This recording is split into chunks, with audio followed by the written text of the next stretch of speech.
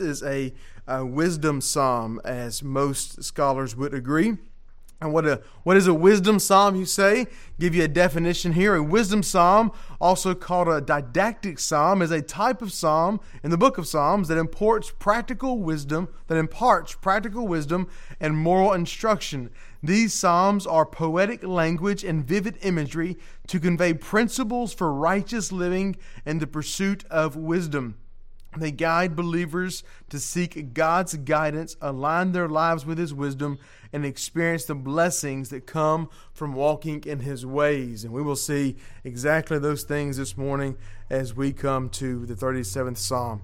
That's written by David. David is believed to be the majority author. There's, I believe, of the 150 Psalms, about 74 that his name is specifically pinned to in the introduction. But many others, we believe, are written by David, and this is one of David's, as we see there in the heading of Psalm 37, a Psalm of David. This was written towards the end of David's life. That can be found in Psalm 37:25. It says, "I have been young and now I am old, yet I have not. Now I am old." And so this is not early David. This is older David. So he's in the latter part of his life, and he has experienced walking with the Lord. And all of that is kind of wrapped up in this psalm. And there's someone who knows enemies. It is King David, as we'll see what this is about this morning. Another interesting aspect of Psalm 37, not many psalms can be said of this, only a few, but it is an acrostic. So we all know what acrostics are, and so this is a Hebrew acrostic. All 22 letters of the Hebrew alphabet are found in order here, and every other line we see grouped together as this acrostic. And so it's important to see the structure of Psalm 37 for three particular reasons, at least three. One is we see its intentionality because it's an acrostic, because these every two lines are grouped together with the Hebrew alphabet. We see there is great design, and the original readers would have come across Psalm 37 and have instantly known that there was design and there was beauty in this psalm. There was very specific structure to it.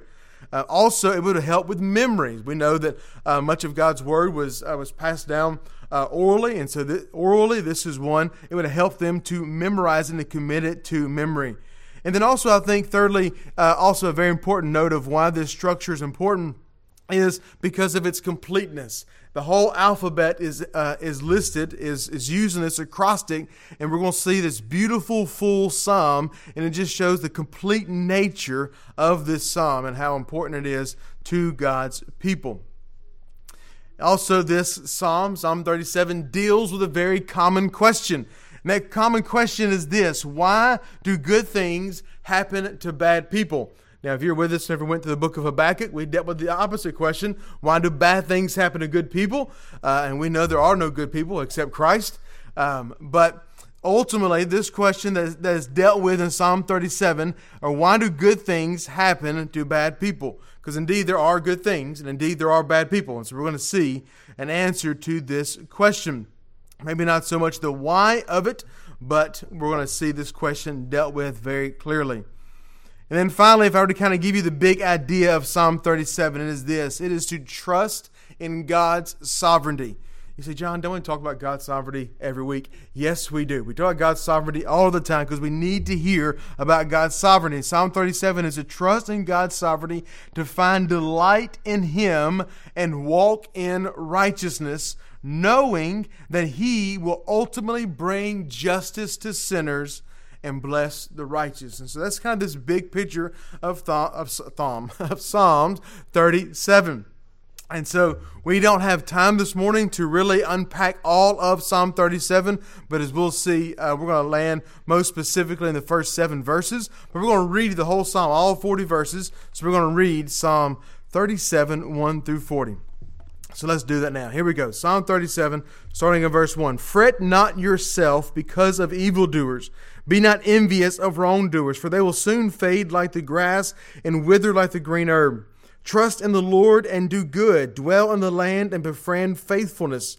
Delight yourself in the Lord, and He will give you the desires of your heart. Commit your way to the Lord. Trust in Him, and He will act. He will bring forth your righteousness as the light and your justice as the noonday. Be still before the Lord and wait patiently for Him. Fret not yourself over the one who prospers in his way, over the man who carries out evil devices. Refrain from anger and forsake wrath. Fret not yourself, it tends only to evil. For the evildoers shall be cut off, but those who wait for the Lord shall inherit the land. In just a little while the wicked will be no more. Though you look carefully at his place, he will not be there. But the meek shall inherit the land and delight themselves in abundant peace. The wicked plots against the righteous and gnashes his teeth at him. But the Lord laughs at the wicked, for he sees that his day is coming. The wicked draw the sword and bend their bows to bring down the poor and needy, to slay those whose way is upright. Their sword shall enter their own heart, and their bows shall be broken. Better is the little that the righteous has than the abundance of many wicked. For the arms of the wicked shall be broken, but the Lord upholds the righteous. The Lord knows the days of the blameless, and their heritage will remain forever. They are not to be put to shame in evil times. In the days of famine they have abundance. But the wicked will perish. The enemies of the Lord are like the glory of the pastures. They vanish like smoke, they vanish away. The wicked borrows but does not pay back, but the righteous is generous and gives. For those blessed by the Lord shall inherit the land, but those cursed by him shall be cut off. The steps of a man are established by the Lord, but when he delights in his way. Though he fall, he shall not be cast headlong, for the Lord upholds his hand. I have been young, and now am old, yet I have not seen the righteous forsaken, or his children begging for bread. He is ever lending generously, and his children become a blessing. Turn away from evil and do good, so shall you dwell forever. For the Lord loves justice. He will not forsake his saints. They are preserved forever, but the children of the wicked shall be cut off. The righteous shall inherit the land and dwell upon it forever. The mouth of the righteous utters wisdom, and his tongue speaks justice. The law of his God is in his heart. His steps do not slip. The wicked watches for the righteous and seeks to put him to death. The Lord will not abandon him to his power or let him be condemned when he is brought to trial. Wait for the Lord and keep his way, and he will exalt you to inherit the land. You will look on when the wicked are cut off. I have seen a wicked, ruthless man spreading himself like a green laurel tree. But he passed away, and behold, he was no more. Though I sought him, he could not be found. Mark the blameless, and behold the upright, for there is a future for the man of peace. But transgressors shall be altogether destroyed. The future of the wicked shall be cut off. The salvation of the righteous is from the Lord. He is their stronghold in the time of trouble. The Lord helps them and delivers them. He delivers them from the wicked and saves them, because they take refuge in him. Let's pray. Lord, thank you for this psalm this morning that we have the privilege of turning to. Thank you for your holy word and that it is good. And thank you for this psalm of wisdom, Lord, that we might gain your wisdom and gain your knowledge, that we may be reminded and come to know these wonderful truths that we'll see this morning. Lead us by your Holy Spirit. Protect me from error. And may Christ be exalted. In his name we do pray. Amen. So, as we see, it is a lengthy psalm. Not all psalms are this long. Some are longer, but this is a beautiful psalm of 40 verses that we are going to kind of dive into these first 7 verses that capture really the essence of what's happening in all 40 verses. And after especially verse 11, we see that David just kind of gives evidence to the foundation that he's laying in these first 7 verses. So there's 2 main points, if you will, this morning that we want to focus on. The first is this: do not get worked up over the world. Do not get worked up over the world. He said, John, that doesn't sound like good biblical sense. But let's see what this means. So if you go back to verse 1 there, and we see this word several times in this chapter: fret not yourself because of evildoers, and be not envious of wrongdoers. So this idea of fret not, you'll see it many times in Psalm 37. It is this command that the Lord gives through David to his people, to us as well, to fret not because of evildoers. Fret not because of evildoers. And this word, fret not, or this phrase, fret not, it literally means do not get heated. Do not get heated. And we even use that language today, right? Don't get heated. Don't get worked up. Don't become anxious. Don't worry. Don't get angered. So don't get worked up over the world is this initial command, and it's really the foundation of Psalm 37. So how can we not get worked up over the world? Because as believers, we know what's all around us. And that's what we're going to see this morning. But I want to look at a couple other passages that drives this point home. Go with me to the book of Proverbs, chapter 24. Proverbs 24. Just a few verses here. Proverbs 24, 19 to 22 says this, fret not, there it is again, fret not yourselves because of evildoers, and be not envious of the world. For the evil man has no future, the lamp of the wicked will be put out. My son, fear the Lord and the king, and do not join those who do otherwise. For disaster will arise suddenly from them, and who knows the ruin that will come from them both. And so we see Proverbs reinforcing the same message. Now go with me to the book of Jeremiah, chapter 12. Jeremiah 12, the first 4 verses of Jeremiah 12. We see the prophets complain here. Jeremiah 12, righteous are you, O Lord, when I complain to you, yet I would plead my case before you.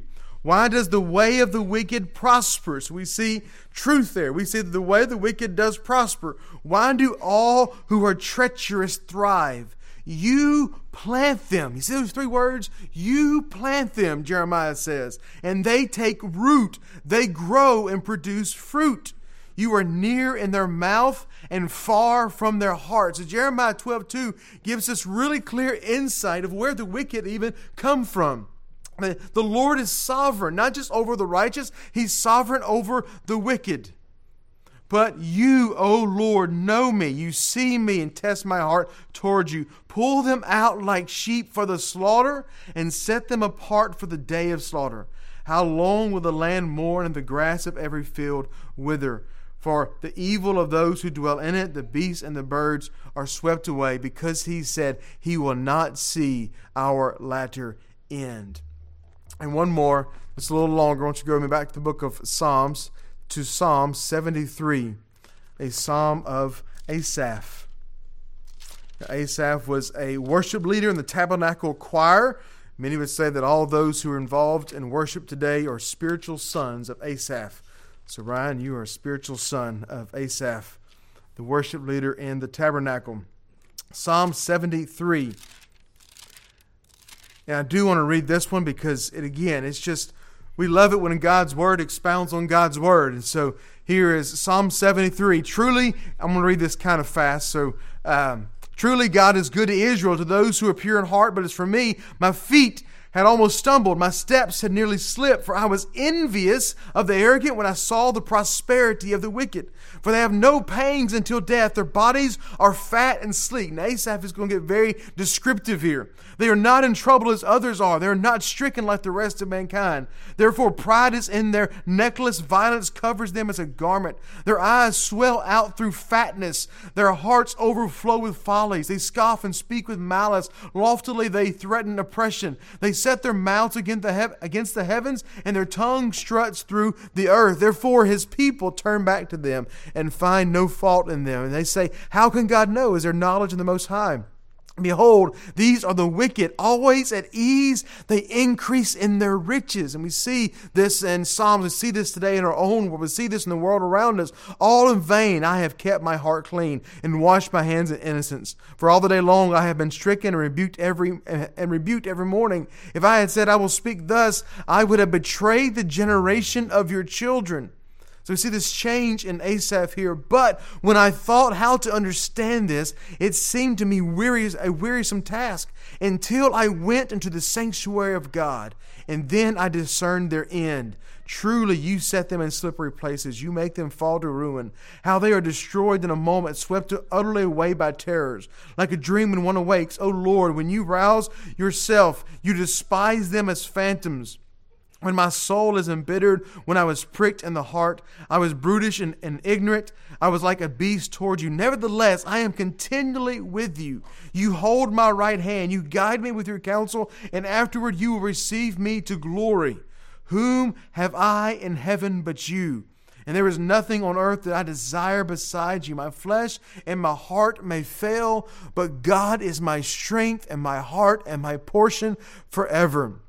For behold, those who are far from you shall perish. You put an end to everyone who is unfaithful to you. But for me it is good to be near God. I have made the Lord God my refuge, that I may tell of your works. Again, I know a lengthy psalm there, but we just see the beauty of God's word. We see this consistent message in God's word, that God is the one who is sovereign over evildoers. He is the one who is sovereign over the wicked. He is sovereign over sinners. Our God is. And so when he says there in Psalm 37:1, fret not yourself because of evildoers, and be not envious of wrongdoers. He's saying, do not get heated up over these sinners. Do not get worked up over the world. It is clear, not just from our biblical text, it's clear from our own experience in life, that the wicked prospered. They do well in this life and in this life only. If this is your best life, then you have no hope of eternal life with God. And we see they do prosper in this life, but they will not prosper in the next. They will not prosper for eternity. They will not have eternal life. They will go on to eternal death. Evil abounded and prospered in David's day. Pagan kings, they were constantly looking to destroy God's people and defile the name of the Lord and defy the name of the Lord. Wicked people, they were paying no heed to the God of Abraham, Isaac, and Jacob. Wickedness abounded in these days. Evil and wickedness and sinfulness, they abound and they prosper today, even in the 21st century. And I believe all of us can attest to that. Like it always has been, but it is more prominent, it seems, than ever before in our day and age. With corrupt politics, the media being biased towards anything that is not of the Lord, colleges pushing secular agendas, corporations pushing the same agenda, people at large having a platform to broadcast and normalize their sinfulness, we see on a daily basis. And in all of these, we see prosperity.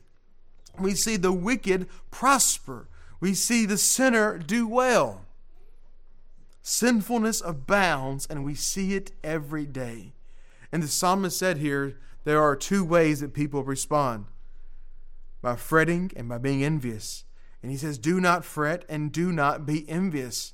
It says, do not get worked up over it. Now, so there are three reasons that we are not to get heated by the prosperity of the wicked. Three reasons that we should not get worked up. One, God is their judge, as we see in Psalm 37, as we see in Psalm 77, as we see in Jeremiah, as we see all through Scripture. God is their judge. God will cast His judgment upon sinners. God will have His way. God will have the last word. Even it says here, He laughs at the evildoer. God is not worried about the wicked because God is sovereign. There is no unknown future. God is their judge. Secondly, their prosperity is short-lived. Their prosperity is short-lived. It says in verse 2 there, for they will soon fade like the grass and wither like the green herb. It is short-lived. Their prosperity is not eternal. Their prosperity is not long-lasting. It is but a vapor. And then thirdly, your anger, our anger, my anger only robs us of our joy. It robs us of our joy. So whenever we stay angry and embittered at the prosperity of the wicked, now, and don't mishear me this morning. We're consistently talking about the prosperity of the wicked. We should be angry about sin. We should be, because the Lord is constantly angry at sin. We should have nothing to do with sin. Sin should sicken us. But when it says the prosperity of the evildoers, He's saying don't let it get to you because the Lord is their judge. because their prosperity is short-lived, and because it's only going to rob you of your joy. But not only does he say, do not fret over this because of evildoers, but he says, be not envious of wrongdoers. Don't be jealous of it. And oftentimes our anger with the wicked is just a mask for our jealousy for what they have, if we were to be honest with ourselves. Because again, it is so much in front of us today, more than ever before. But we lose sight of what our true treasure is. Our true treasure is not what the wicked has. There is nothing that can be attained by an unrepentant sinner that is better than what we have. And that's not this community. It's not our health. It's not anything other than Christ. He is our true treasure. So let us not lose sight of what and who our true treasure is, and that is Jesus. A treasure that moth and dust cannot corrupt. Go with me to the book of Job. Just one book over to your left. Job chapter 22. We'll start in verse 21, read through 30. Agree with God and be at peace thereby. Good will come to you. Receive instruction from his mouth and lay up his words in your heart. If you return to the Almighty, you will be built up. If you remove injustice far from your tents, if you lay gold in the dust and gold of Ophir among the stones of the torrent beds, if you put this stuff aside, then it says in verse 25 of Job 22, then the Almighty will be your gold and your precious silver. So God is our treasure. He is our gold. He is that which is precious to us. For then you will delight yourself in the Almighty and lift up your face to God. You will make your prayer to Him, and He will hear you, and you will pay your vows. You will decide on a matter, and it will be established for you, and light will shine on your ways. For when they are humbled, you say it is because of pride, but He saves the lowly. He delivers even the one who is not innocent, who will be delivered through the cleanness of your hands. So he says, not fret over the prosperity of the evildoers, but be not envious of these wrongdoers. Because we have something far greater. We have God Himself in the person of Jesus, who has come and made Himself known and will come again. We have the great treasure, who is Christ. The true treasure that is worth a life's pursuit. All of the treasures of the evildoers are not worth their life's pursuit. Those treasures are not worth the sacrifices that are made. The only treasure that is worth our life's pursuit is Christ. To complain about or envy the prosperity of others. To complain about or envy the prosperity of others is to doubt the sovereignty of God. For He is the one who gives to all men, both wicked and righteous. It is the Lord who gives. It is the Lord who takes away. And so let us not be envious. Let us not get stirred up. But let us look to the Lord and trust in His sovereignty. But not only are we commanded not to fret over the prosperity of the wicked, but we are also reminded again of this short-lived nature that we see. It is short-lived. Just like life, we're reminded of in James, is but a vapor. It says they will soon fade like the grass and wither like the green herb. Yet, let us not rush to the demise of the wicked. Let us not be quick to desire the end of the wicked. Peter tells us that it is the patience of the Lord that brings about salvation. It is the patience of God. Because if we were God in here, I don't think we would be very patient gods, would we? Not at all. But it is the patience of God that leads to salvation. If the wicked were destroyed immediately, who would be saved? If God were not patient, if He were not slow, if He destroyed anyone who was wicked, there would be no one. For no one is righteous, but He is slow and He is patient. What if God had taken out Saul before he was redeemed and converted and became one of the greatest missionaries of all time? What about you? What if the Lord had taken you out before you repented and turned to Christ? But the Lord was slow and He was patient. It is the kindness of God and the patience of God that leads to repentance. Jesus is patient. Go with me to 2 Peter. Towards the end there of the New Testament. Right before 1 John, 2 Peter chapter 3. We'll start in verse 8. 2 Peter 3:8.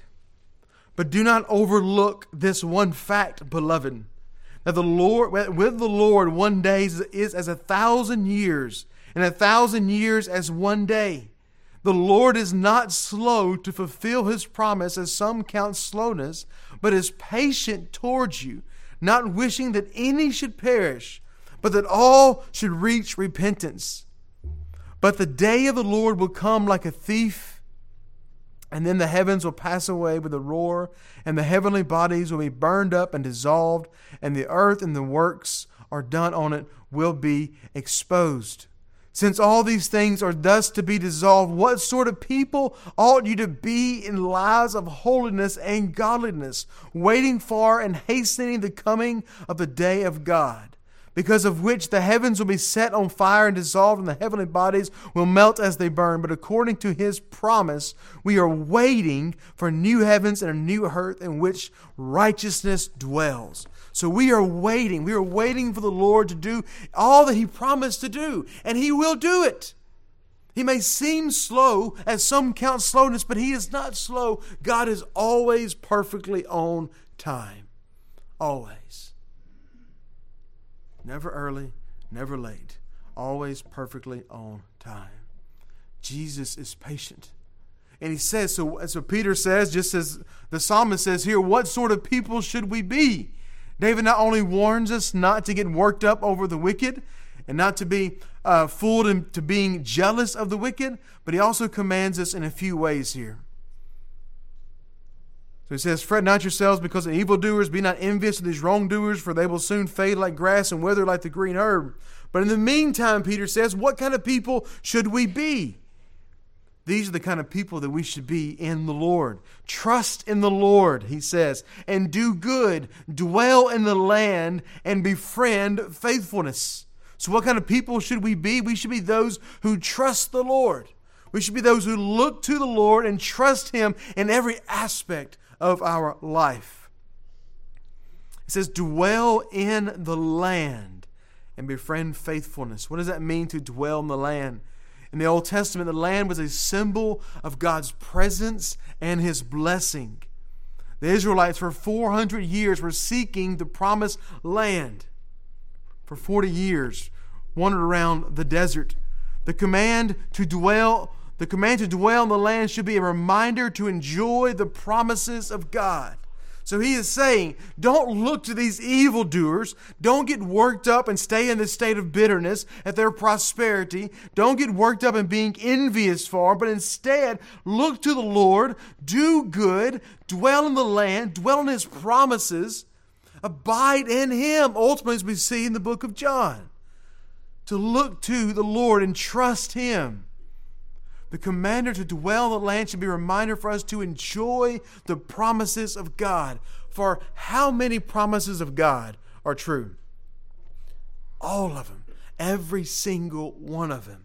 Every promise in the Old Testament, every promise in the New Testament, every single promise of God is true. So let's dwell in that. Let us abide in that. Let us trust the Lord. Also, he says, delight yourself in the Lord, and He will give you the desires of your heart. That's what we want to see, right? Let's highlight that one. Let's delight in God. He'll give us whatever we want. Well, it says that, right? Delight yourself in the Lord, and He will give you the desires of your heart. Go with me to John chapter 15. What does it mean to delight in the Lord? Because if He's going to give us the desires of our heart, if we delight in Him, we should know what it means to delight in Him, right? Delight in Him, and He will give you the desires of your heart. John 15, we'll start in verse 7.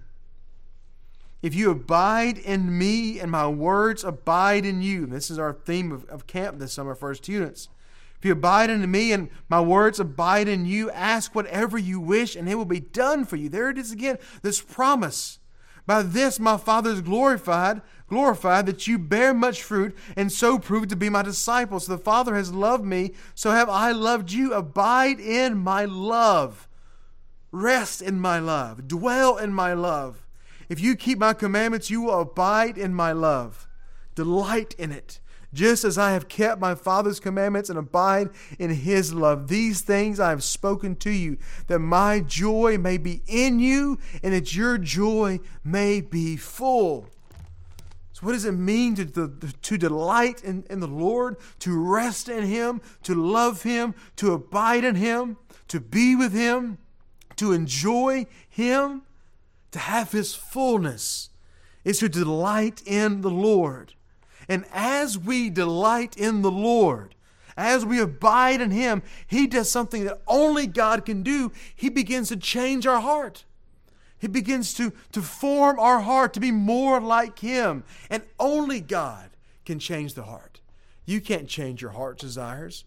A 30-day program can't change your heart's desires. Only the power of God can change the heart, can change what it desires.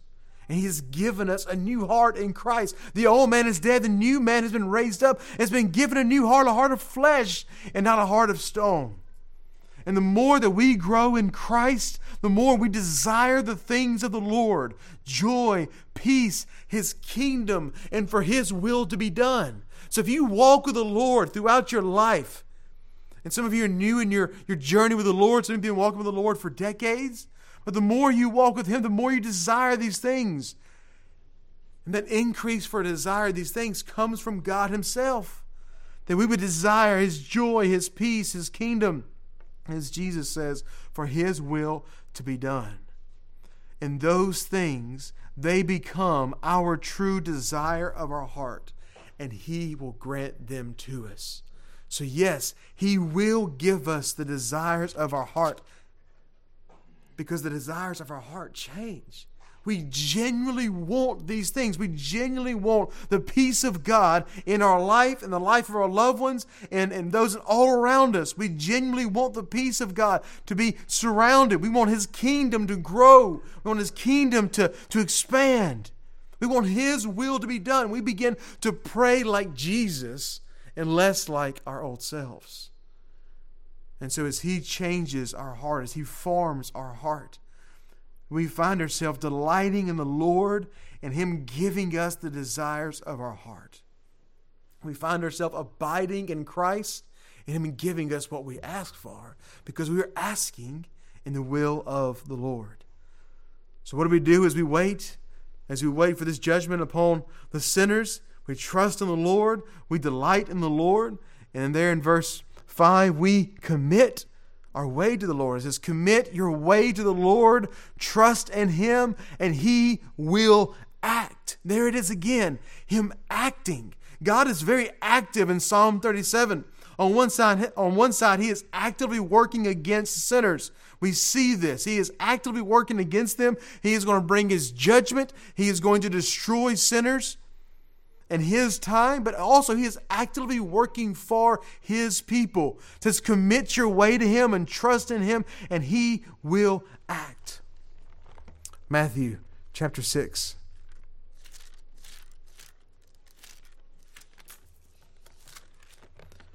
Just a couple of verses in Matthew 6, 31 and 33. Therefore, do not be anxious. We could just stop right there and just have a good sermon, couldn't we? Do not be anxious. Going back to this word, do not fret. But do not fret, do not be anxious, saying, what shall we eat? What shall we drink? Or what shall we wear? He's talking about just these. Don't worry about the basics of life. Don't worry about the details of these things. Doesn't mean we shouldn't think about it, no, but don't worry about them. Don't be anxious about them. Don't fret over these things.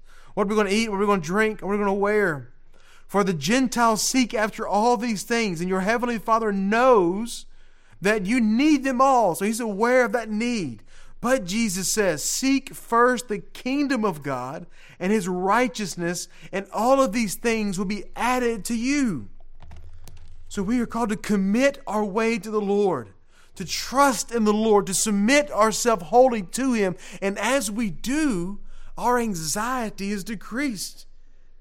Our worry is decreased the more that we look to the Lord, to know that He loves us, He knows our needs, and that He's able to provide. If we are reminded of that, it should change our outlook on life. Does that mean we're not going to worry at times? Absolutely not. But it means that we, as believers, should not be so consumed with anxiety that we are crippled. And when we are, we look to the Lord. We trust in Him. We commit our way to Him. We trust in Him and believing and knowing that He will act. I love any time in Scripture that we see that promise that He will do this, He shall do this, He's going to do this. He will act on behalf of His people.